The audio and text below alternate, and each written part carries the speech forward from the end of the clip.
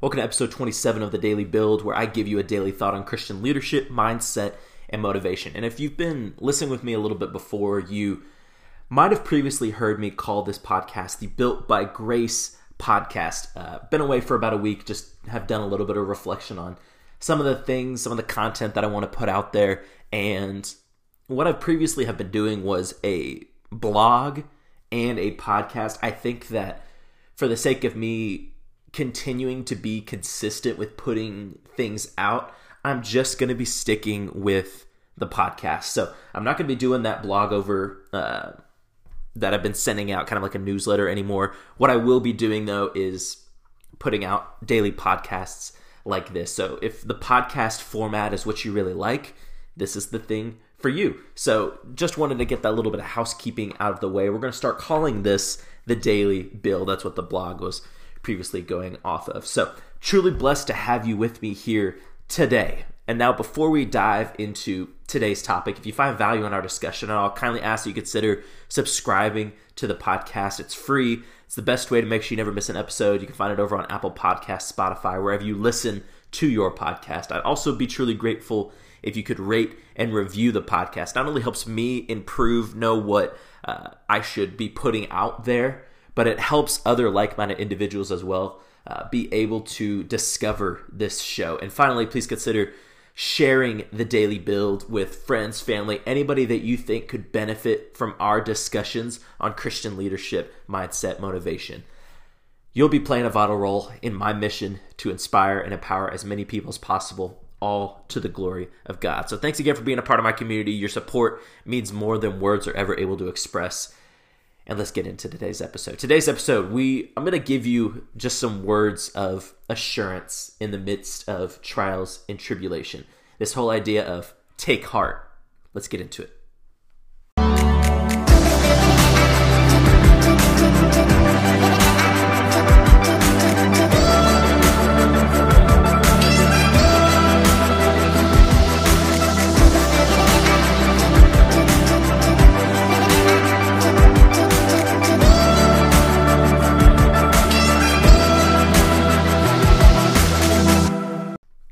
So I love these words of Jesus from John 16:33. I've said these things to you that in me you may have peace. In this world you will have tribulation, but take heart, I have overcome the world.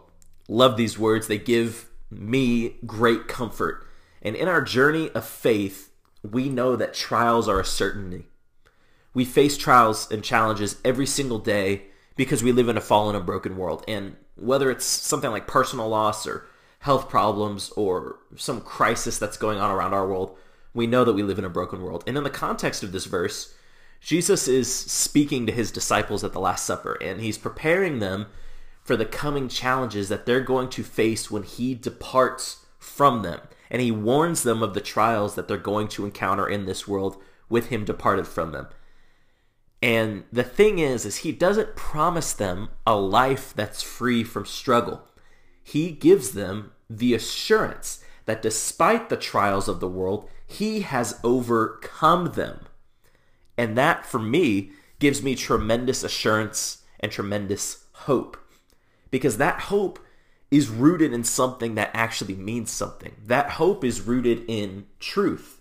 That hope is rooted in something that I know that I have assurance in. And that truth, that assurance, is Christ's victory over sin, death, and the devil. And it's a victory that we share in. And so Christ understands our humanity.